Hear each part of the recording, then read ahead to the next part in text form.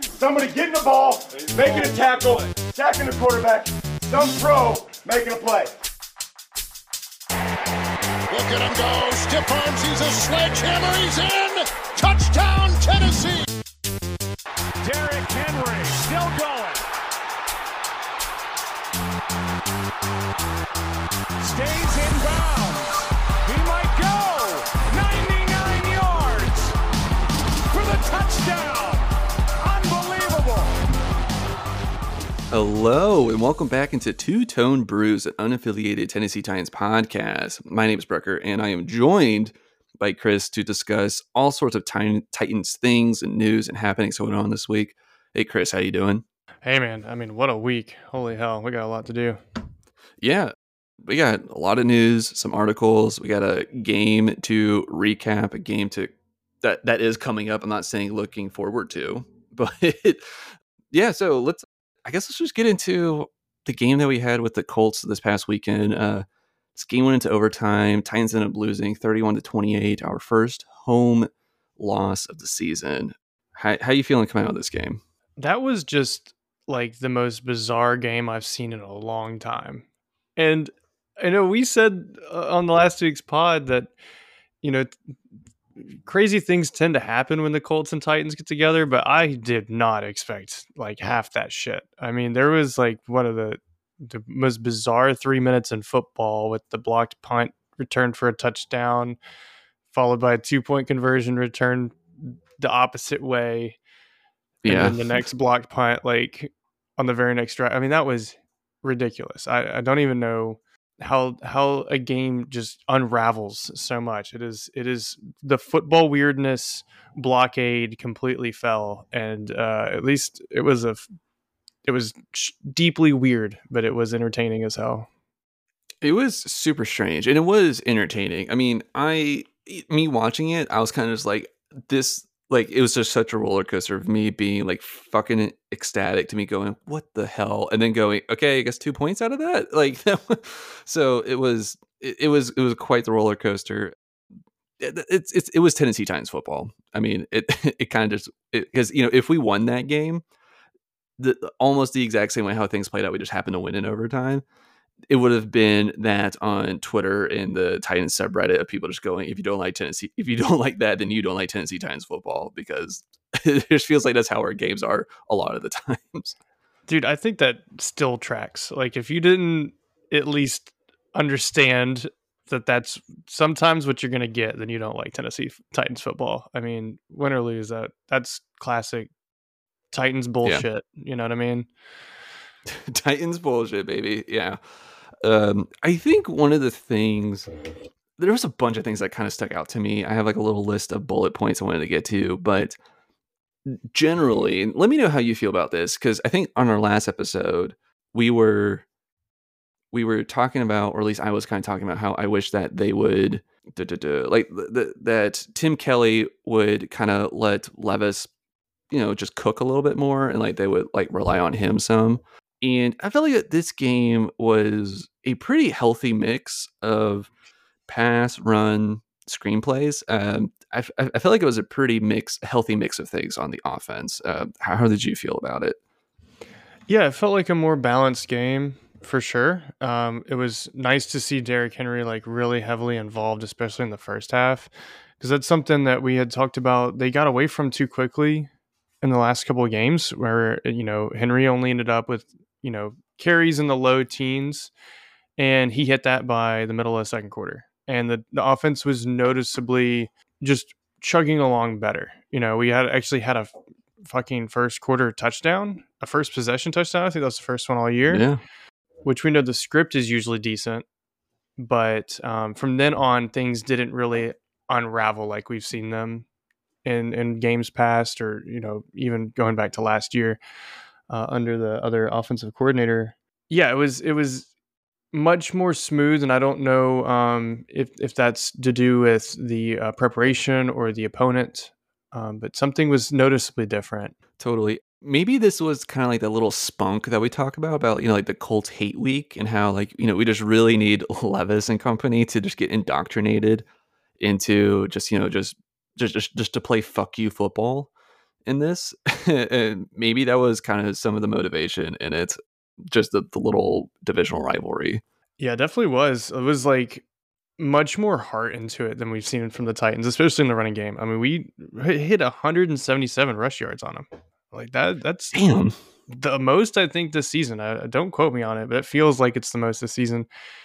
And even when Henry unfortunately went out, like Spears was still looking pretty good. The offensive line finally got push up front, which was really refreshing to see. And it's like you said, it's one of those games. Shit happens. It was crazy. Yeah.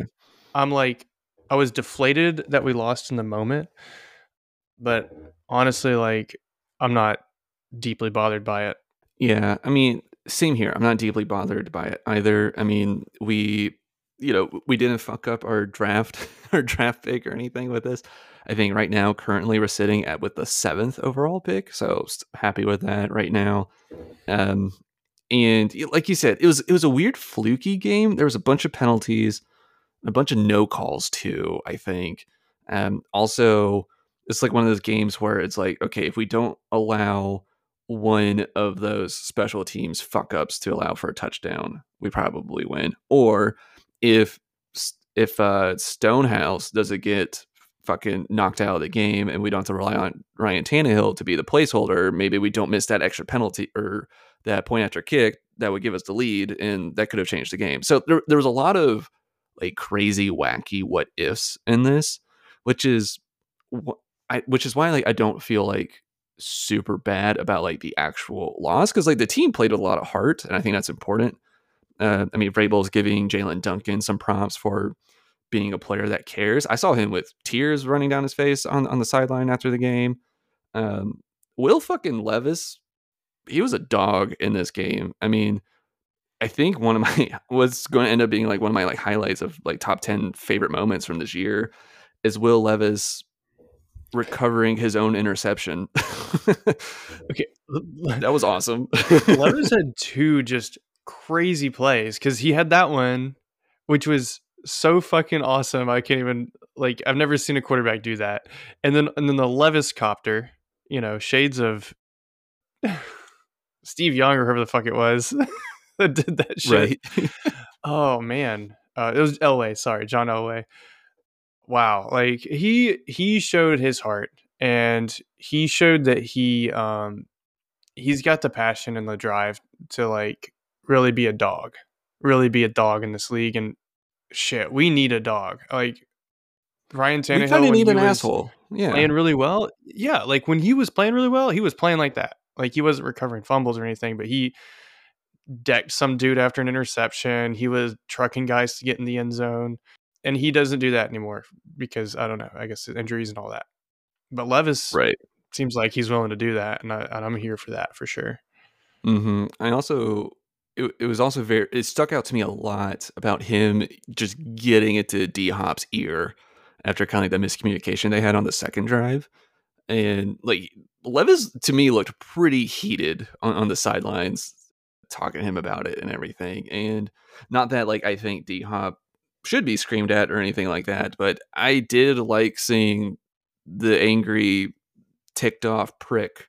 Finally, that we have a quarterback that's like trying to hold people accountable for what he wants to do, and he made it for it. He gave D Hop a touchdown in the 3rd or 4th quarter, so they all worked out.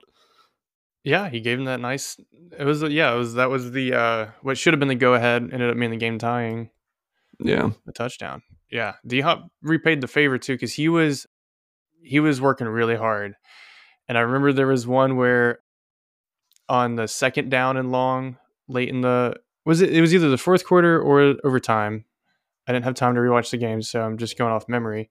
But they called D Hop out, and he thought he caught the ball. He just goes back, runs the exact same route, like 5 yards deeper, and just catches that one instead. I was like, yep, yeah, yeah. That was great. I think that was in the 4th quarter. Yeah, that was awesome too. And I guess before I get to the point I was about to say, also Chig, I don't think it was like an extremely flashy game, but it wasn't something I walked away pissed off about with him. He did have that really awesome. I think they did. Maybe he was like a flea flicker. It was some sort of trick play they did, and on the first drive, and Chig was just open, just way downfield, and he didn't fuck up. He caught the ball and he ran for yards.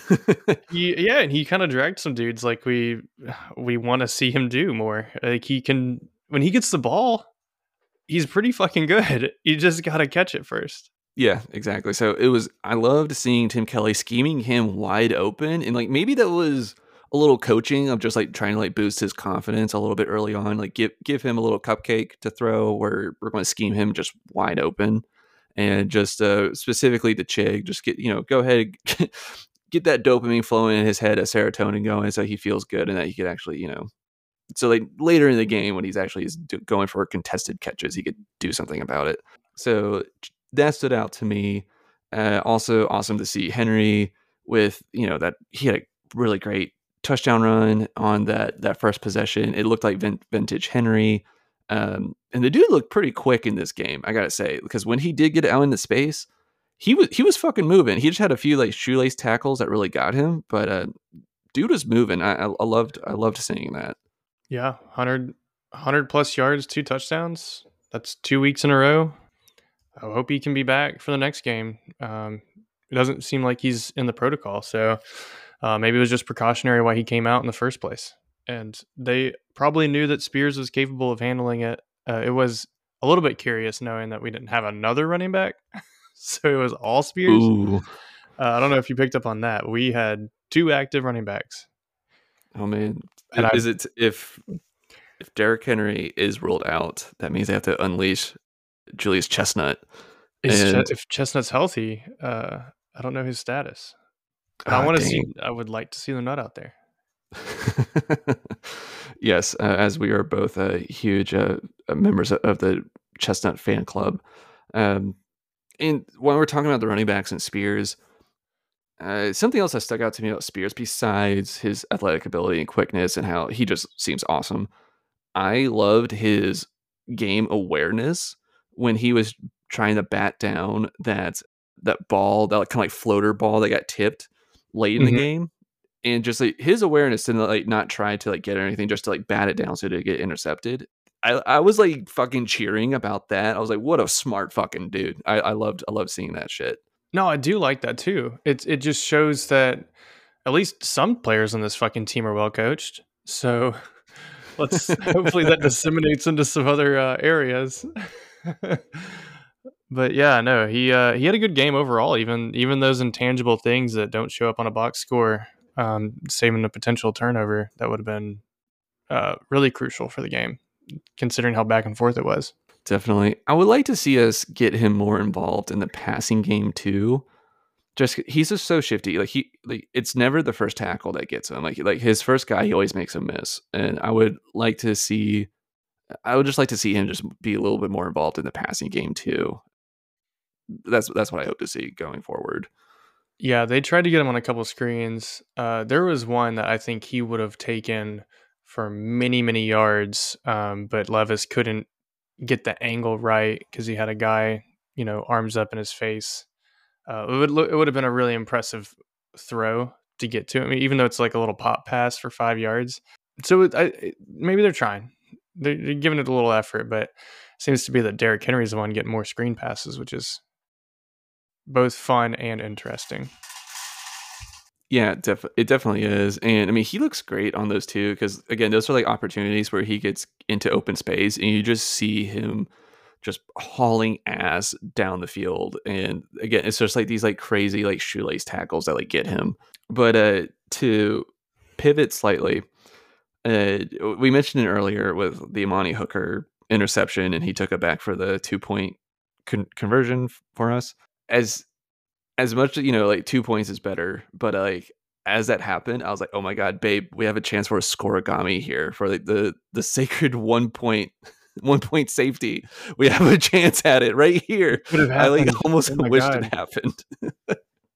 That would have been wild. That would have been.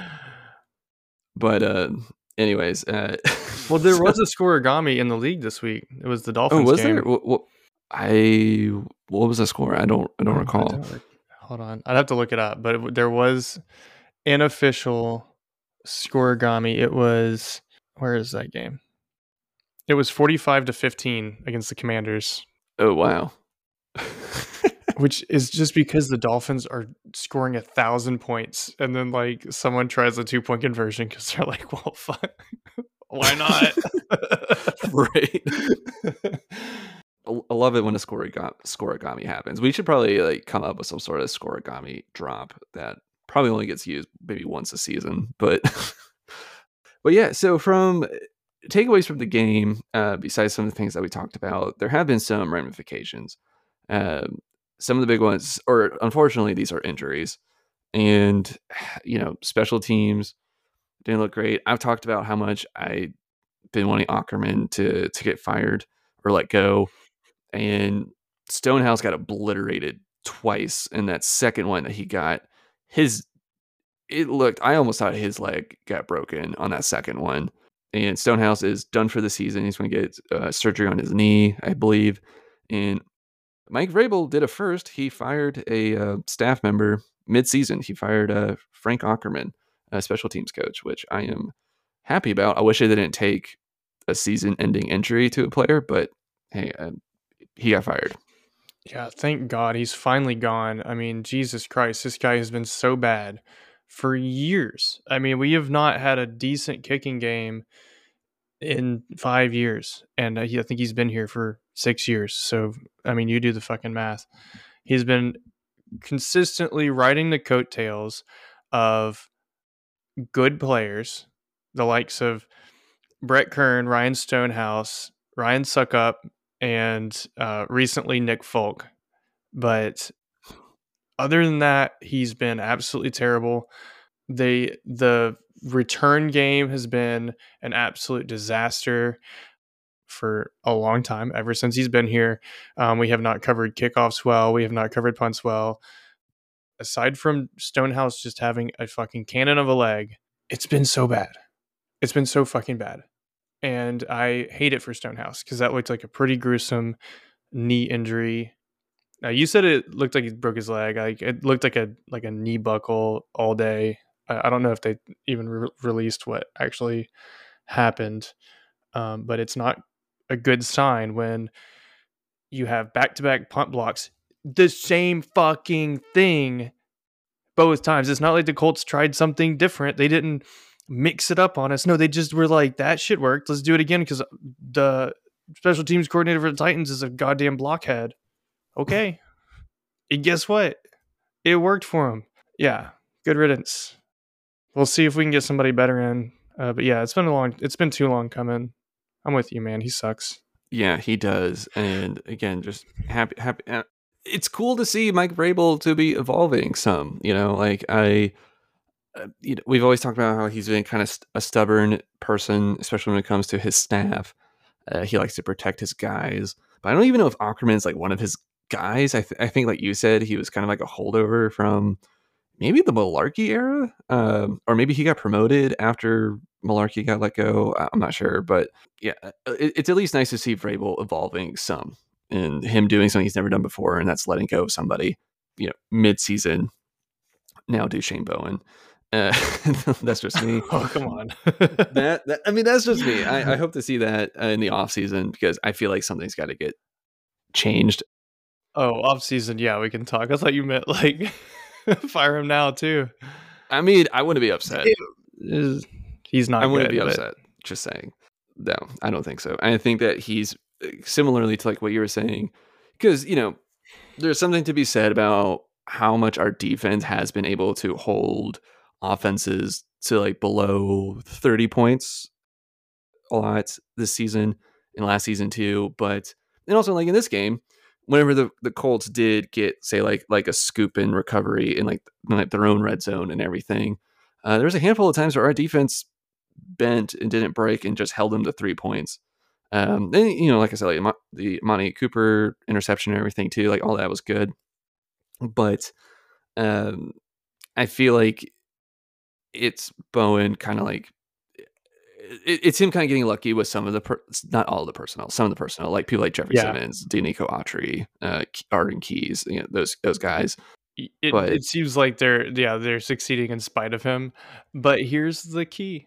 All right, as long as he's not putting players in the line of fire like Ackerman was, Shane Bowen might be the key to securing a nice draft pick.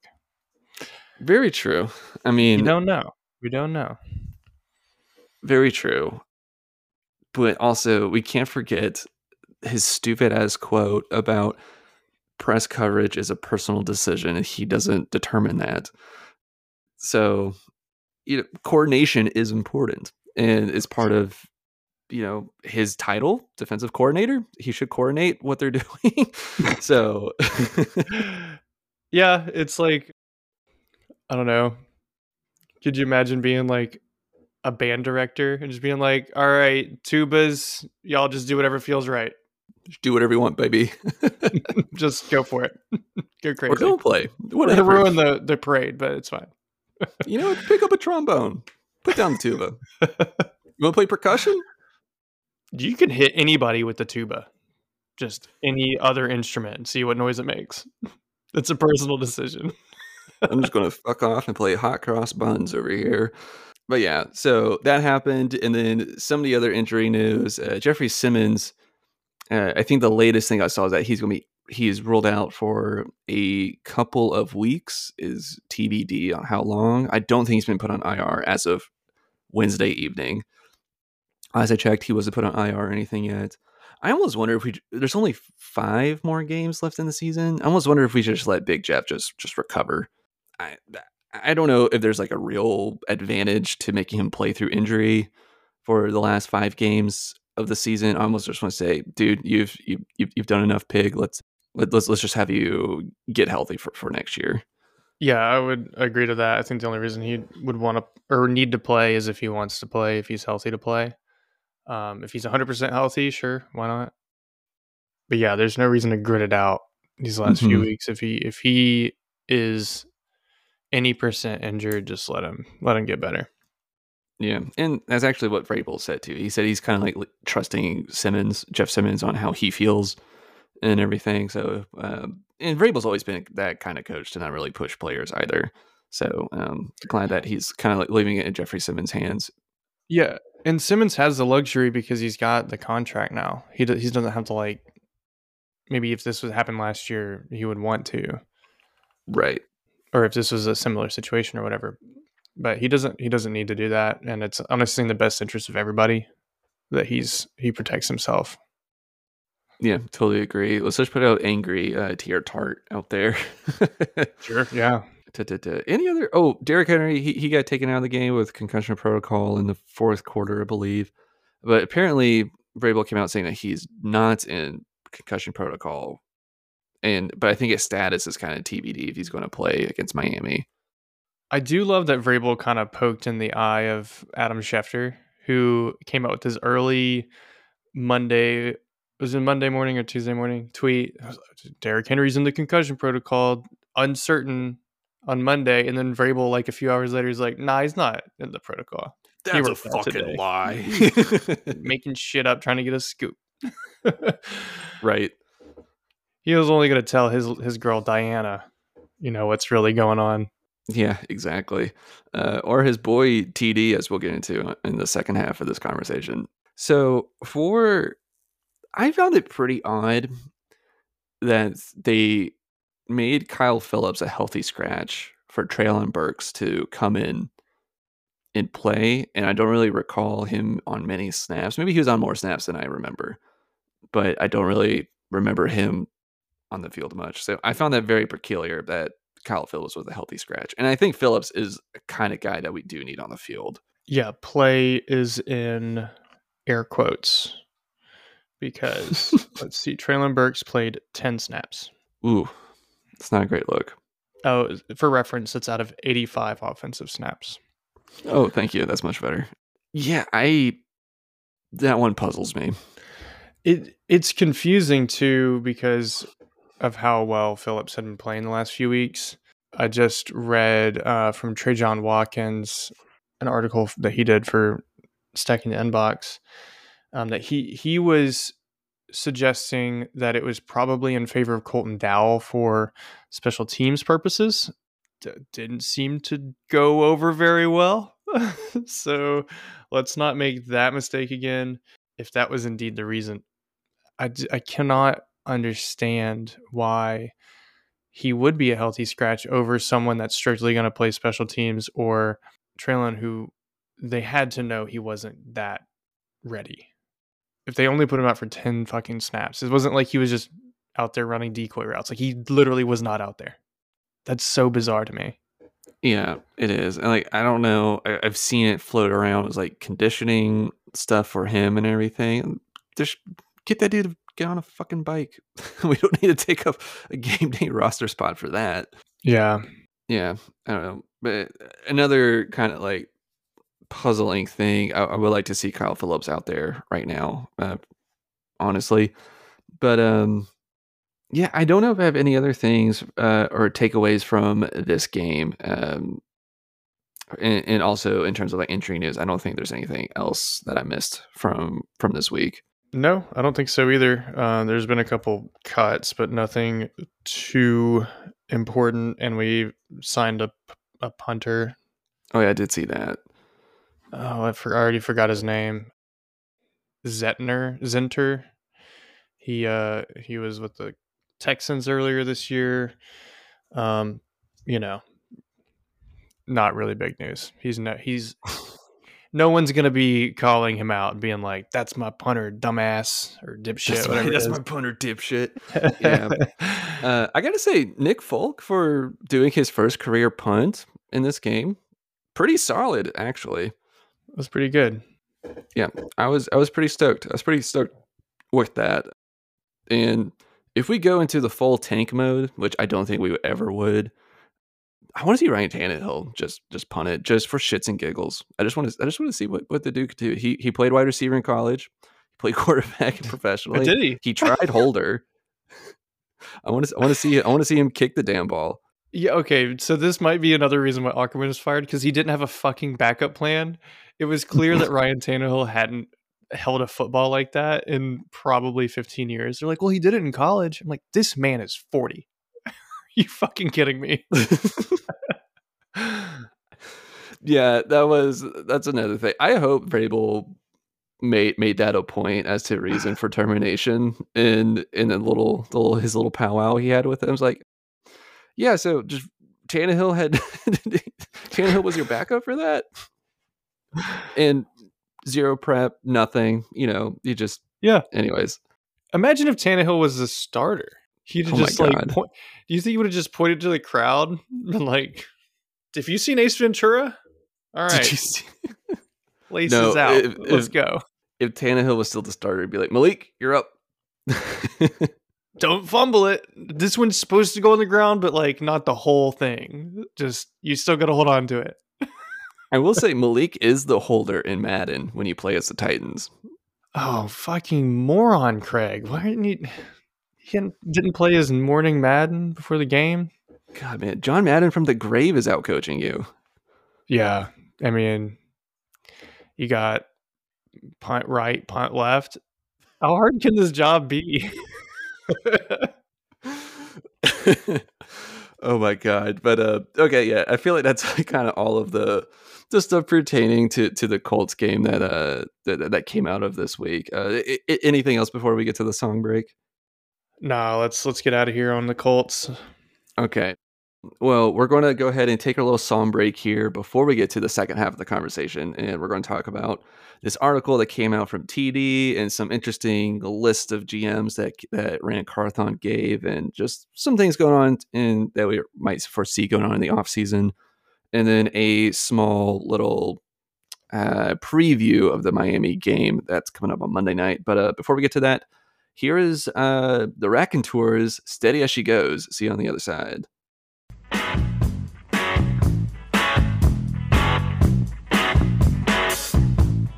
Find yourself a girl and settle down. Live a simple life in a quiet town. Steady as she goes. Steady as she goes. So steady as she goes.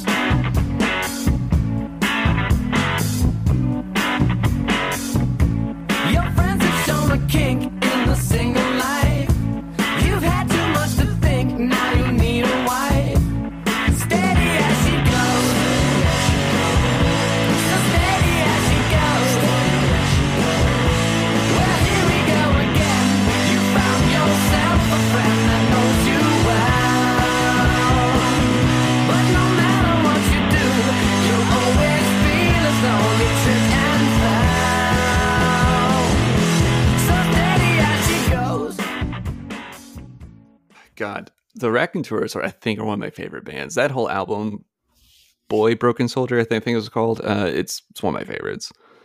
Yeah, definitely one of Jack White's better side projects. I'm personally a White Stripes guy, but I do like the Same. Raconteurs. I do like them a lot. Yeah, no, I like Jack White. He's probably like one of my favorite like artists out there. But yeah, same here. White Stripes fan as well. And this, I just like that song. Not to like go on too long about the Raconteurs. That's like one of like the first music videos I remember like seeing and thinking that was interesting. I don't know if you've seen this one. It's like like the ones like soapbox derbies the whole band is in, and like people just keep like wrecking throughout the music video. But I just remember that music video always stuck out to me when I first saw it. I was like 13 or something. I have not. Okay, while we're talking about Jack White, one quick anecdote. I was talking with a music file at work once, and we were talking about Jack White and just kind of about him in general.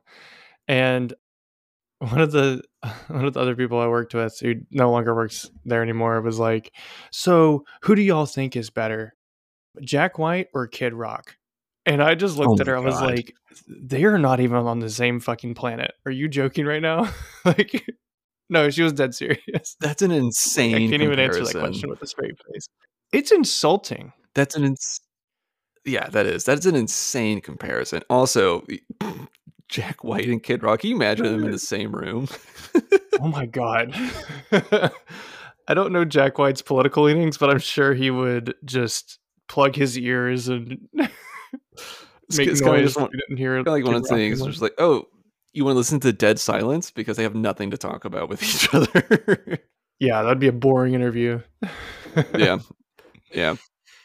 Anyways, in non-Jack White news, a pretty interesting article from Teron Davenport came out on ESPN this week, and it's hilarious to me the amount of backpedaling that the media has been doing since this time last week. We were talking about how that Boston Sports Journal thing came out about how Mike Vrabel and Rand don't get along, and that Rand's not good at his job, and that like Vrabel wants out. And then Teron Davenport was even kind of like questioning about like how much they get along or whatever. Well, Teron Davenport sat down with Rand and Vrabel, and turns out they actually get along.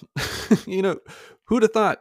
Their relationship seems pretty healthy. It was a pretty cool little peek behind the curtain on how they run things. They start out every day with a meeting in one of their offices together, and like they have touch points throughout the day. They get along. Vrabel openly said, we have had some disagreements, but that happens in every fucking relationship ever. And it's been really cool to hear from Rand about him saying how much he's been leaning on Vrabel on just, like roster decisions, the type of team Vrabel wants, the type of players that he wants, and what he can do to kind of fill those needs for him. So it was a pretty cool little peek behind the curtain and showing how things seem to be going well actually between them two. Yeah, shout out to Teron Davenport for just taking the victory lap for us, because we were right the whole time. People were overreacting, and this is why we didn't join the bandwagon of like shitting on Rand Carthon or like suggesting that this was a doomed partnership or whatever, because like it's way too early and whatever. The morning meetings really did stand out to me as something that's like indicative of a very healthy working relationship, because if they didn't get along, like why would you go out of your way to go to someone else's office and talk about work? No, you'd probably just get your own stuff done and then just compare notes in an email later in the day and just be like, oh, what does this guy have to fucking say about it? Yeah. So of course they're going to have disagreements, but this was really highlighting what we all hoped and expected out of the hiring when Rand Carthon did join the team. And what Amy Adams Strunk basically said was that he's a collaborator. He wants to come in and work together. He's not, this demagogue kind of character, kind of like what we saw with John Robinson, which is really why Robinson and Vrabel's relationship tended to deteriorate, is because Vrabel was telling him, I need stuff, this isn't working, and Robinson was just like, yeah, cool. You're just going to coach with whoever the fuck I give you and you're going to get over with it, you know? And Vrabel is an executive type coach. We've all acknowledged that as well. So it would be really kind of foolish if Rand Carthon came in and said, well, I'll just do it my way, you know, get on board or get off the train, you know? No, that's stupid. Like Vrabel's been here for several seasons. He's had success. He's now had failures. Like, what are we going to do here about it together? It really seems to be the approach, which is what I appreciate. The Kevin Byard trade, people were suggesting that was a one-way street because Vrabel's the one that talked to the press about it. That one stood out to me as Carthon was like, no, we worked together.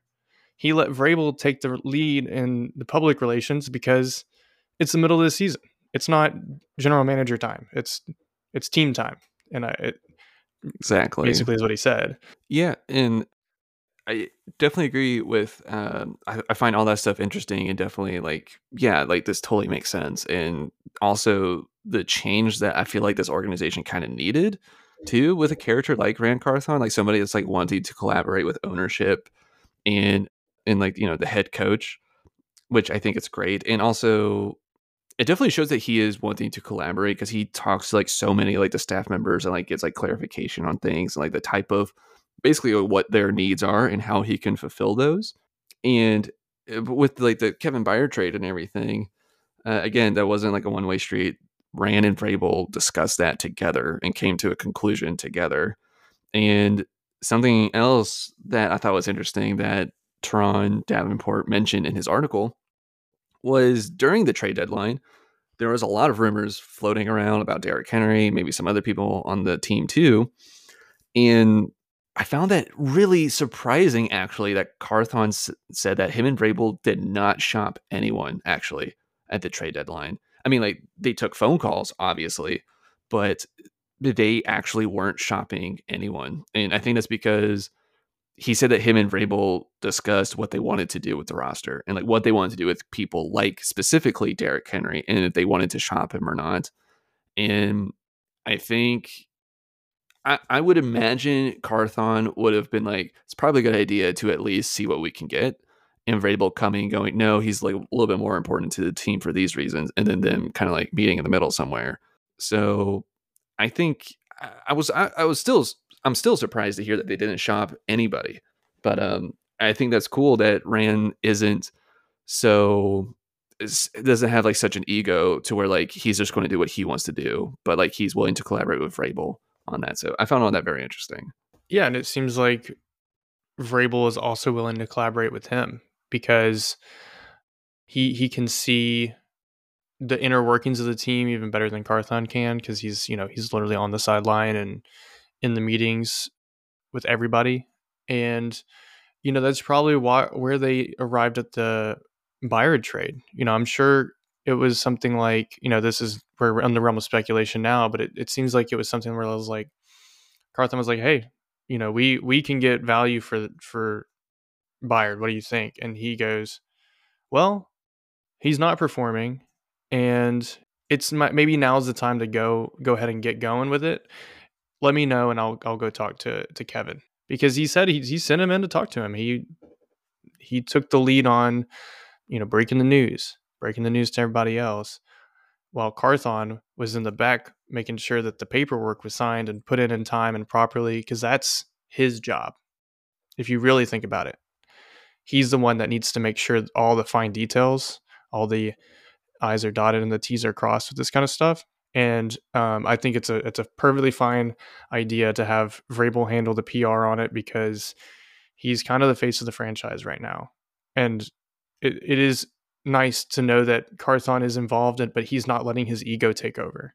Because I think what we got used to, and maybe this is why it's weird to us as Titans fans, is that John Robinson never missed an opportunity to put himself in front of a camera. And for better or worse, that was his style. And we're just going to have to get used to a different style. No, I think that's a very good point. I think we talked about that last week too, about how, that's how J-Rob was. He was kind of a flashy dude. He wanted to be seen with a whistle on the practice field with Vrabel, whistling and barking out stuff at people. That was just his style. And Carthon seems to be way more of, I'm going to delegate. I want Vrabel to take care of his shit. I want to take care of my shit. And then we're going to keep tabs with each other about what's going on. So, and I respect that a lot. Yeah, same. Like, no one wants to be micromanaged, and I'm sure Mike Vrabel certainly does not want to be micromanaged. Oh, not at all. He would have already wrestled him over that if he was. Yeah, you're right. So something else I wanted to bring up from this article and how we're talking about with collaboration and everything, and that's Rand Carthon made it evident that he is not afraid to reach out for advice and to talk to other people with more experience. And he gave like a small list of general managers that he is going to be talking to for advice. Rand Carthon will be going into this offseason. And I found this list very interesting. So he's going to be talking to the general managers of the 49ers, the Vikings, the Lions, the Browns, the Eagles, and the Dolphins. I find this list very interesting about specifically why he's going to talk to these general managers of these teams. And I think it's that these teams specifically kind of mirror or reflect what the Titans, at least I think, need to get better at, and like kind of like where these teams kind of land at some of these spots. So, and also a lot of these teams too went through turnover, like went through needing to rebuild. I mean, like I think the Lions and the Browns, like great examples of that too, and the Eagles, because the Eagles were like a bad team not too long ago. And same thing for the Dolphins too, as of recently. You know, they all went through these transitions of needing to revamp the roster, and now they are all like contenders too, like, you know, in their divisions, and also like the 49ers, Eagles, and Dolphins, and also kind of like the Lions too, are all like contenders right now. As an example, I think one of the obvious things that the Titans need to improve at this offseason is the offensive line. And looking at these teams, 3 of them, the Eagles, Lions, and Bears, are in the top 3 for offensive lines currently right now in the NFL. The Dolphins and Niners are listed in the top 11. So I also have the receivers and DBs here, but like, does this list also like make sense to you about why he will want to go to them and for what the needs are for the Titans? Yeah, it certainly does. First of all, the Niners and the Vikings, I think, are fairly obvious. Carthon just came from the Niners, and then the Vikings GM is also a Niners guy. So I don't know about the others and what sort of like personal connections they may have had in previous areas or previous team organizations. Those 2 were no-brainers for me.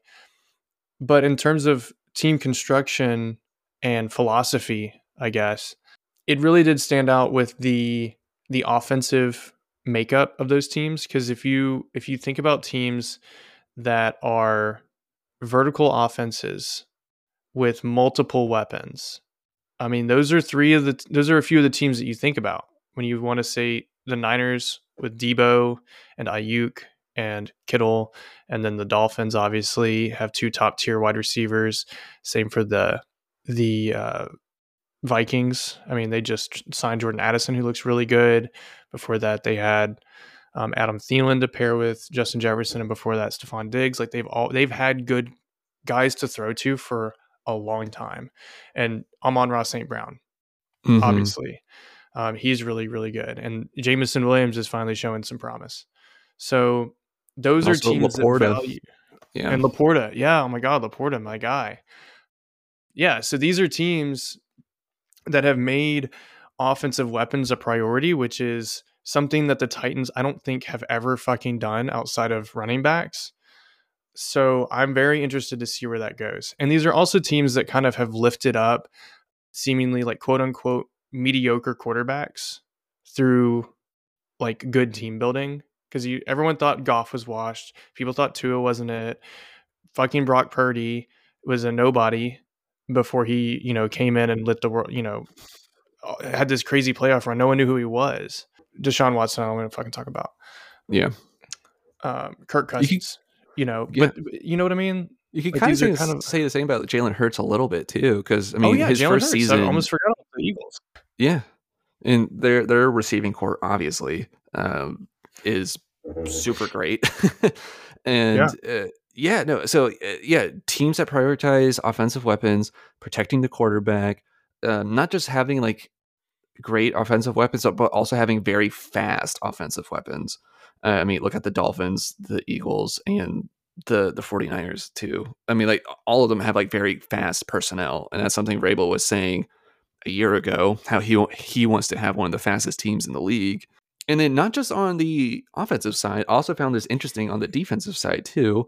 I only looked at the defensive backs, the DBs, because I feel like that's where our defensive woes kind of like come in. The 4 of these teams rank in the top 9 for DBs this year. I mean, Dolphins and Eagles are 2 and 3, and Browns and 49ers are 8 and 9. So I think that's also another area, and we talked about that, how we haven't seen him draft defensive people yet. So I think it's obvious he's seeing that the defense also needs to be replaced, and he's like, I gotta find a Kevin Byard replacement too. So yeah, and then just to go back to the wide receivers for 2 seconds from that list, 4 of those teams cracked the top 7 for wide receiver cores too. So yeah, I definitely think that those teams reflect the gaps that we have, and also the type of team that Vrabel has mentioned that he wants to produce. Yeah, no, the defensive backs is a good point for sure. And the Niners are still in the top 10, even after losing probably the best safety in the league right now, and Hufanga, like they lost him early. That's just a deep, well-constructed team, and all the other teams, yeah, we would kill to have team construction like those, especially the Niners. Like that is by far the gold standard in the league right now. I think they're the best team in the league, personally. Overall, like top to bottom, I think they are the best team in the league. And I don't know if that means they're going to win the Super Bowl or not. It doesn't honestly matter. Like I just think on paper, they are the best, and they are the model. They're the current what people wanted for our entire lives up until recently wanted the Patriots. Like that was the best constructed team in the league. So we can have kind of like the bloodlines filtering through here in Tennessee. If everything is played right, maybe we are just in the very beginning of a long con, right? 4-8. Okay. We thought it was going to be better. It's not. We're injured. We're thin. We knew we were thin. And some of these players that we thought were going to be good aren't. That's life. That's football. But it really does seem like we have a general manager has checked his ego at the door. He's very thoughtful in what he wants to do and in who he asks for help, including Mike Vrabel. And that is the kind of guy that I would want to play for. I would want to sign with him just because he seems really genuine. He doesn't seem like some sort of like, I'm trying to get these players to meet my own needs. Like he seems like he's putting the needs of the team ahead of his own thoughts and his own like desires to be hot shit, a household name, a face on TV, whatever. I really appreciate that approach, and I hope it works out. Yeah, no, I absolutely agree. And I think we've been kind of saying this all season, but I mean, look at his current draft class that we have right now. I mean, they've all been contributors. They've all been three or four of them have been like very solid, like Levis, Spears, Skronsky, and there's maybe Wiley. He's at least been a contributor in some games. And Jalen Duncan, he's just kind of getting going right now. So, TBD on how he's going to pan out and everything. But as we were saying earlier, he drafted a guy in Jalen Duncan that wants to be here and has passion for the game and everything. He obviously cares, which is who sounds like the opposite type of tackle that J-Rob drafted in recent years, with Isaiah Wilson. Big fat motherfucker, but dude did not give a shit about football. So, I rather see a guy like Duncan trying his damnness and gives a damn, because at least shows at least picking right characters over potential of Panda Isaiah Wilson. Yeah, great shot across the bow again. the fucking Isaiah Wilson pick. And we've seen Radens be a stopgap this year, but he is not living up to that second round pedigree. Yeah, Robinson whiffed on a lot of offensive linemen. The pandemic really broke him, I think. Yeah, he had a lot of promise, and then once that kind of came around, he just didn't hit. He did not hit again. Yeah, I still don't know what happened because like there were good days with him. There were good seasons with him, obviously, and then I really think something in 2020 happened with him, and he had too much power or something. Yeah, I mean, my take was, well, we don't need to go into that. Yeah. Yeah. Do you want to talk about the Dolphins game? Oh God, no, but we will. So our next matchup is Monday night. Manning cast, us going down to Miami, which I fucking hate it whenever we go down to Florida to play. We're playing the Dolphins. The spread, the Dolphins are opening at the heavy favorite at minus 13.5 points. Surprisingly, Jesus the over Christ, that is a line. that's pretty insulting. I mean, like fair-ish. It's very insulting to the Dolphins. So they're gonna win by like at least 20. Yeah. I've seen people on the subreddit going, what's the over-under that they actually break 70 points on us? I don't know, man. This could get out of hand very quickly, I think. Maybe this is the game that gets Shane Bowen fired. I don't know. It would be the most Titans game ever to win. I mean, that would be hilarious. There's like a small 3% of me that goes, we might set the world on fire here. So you're telling me there's a chance? Yeah, but I'm expecting a blowout, not in our favor. I might watch the Manning cast, which I almost never do, just to keep it entertaining for me. I don't know, but I gotta find something to do to make this not completely miserable to watch. Yeah, I mean, I might watch the first half and then just go to bed because I got work early in the morning and probably ain't worth me being groggy to watch us get throttled. I'll just catch the replay. Yeah, I don't think my therapist wants me staying up watching this game. No, but yeah, okay, yeah, I'm expecting to at least be benched in the fourth quarter because they got it in the bag by that point. But here's the tip: if you have a Dolphins anything, just go ahead and fire them up in fantasy. Hell, you might as well just fire up like D-Hop because they're gonna have to throw the ball a whole lot. Probably a good start on that one too. Yeah, I'm not too optimistic about it. In one of my leagues, I have Tyreek Hill, and I'm very much looking forward to this matchup. Lucky you. Yeah, but yeah. So I that's all I want to say about the Dolphins game. I don't think that we need to go into crazy predictions or anything like that. You got anything else on your docket you want to talk about? No, like you, I have absolutely no X's and O's when it comes to the Dolphins Titans. It's just not an interesting game to me, to be completely honest with you. And I feel like we've talked about a lot of more interesting things. We don't need to go down this route just for the sake of that's the formula of the show. You know what I mean? Yeah, exactly. We have been and we're also kind of running a little bit over. So we'll go ahead and kind of stop or end things here. Just a little reminder, there are links in the show notes to the songs that we share and our Spotify playlist, Two Tone Tunes. Thank you everybody for listening to this episode of Two Tone Brews. Be sure to share this show with friends, family, Titans fans, Dolphins fans to hear that last 2-minute bit.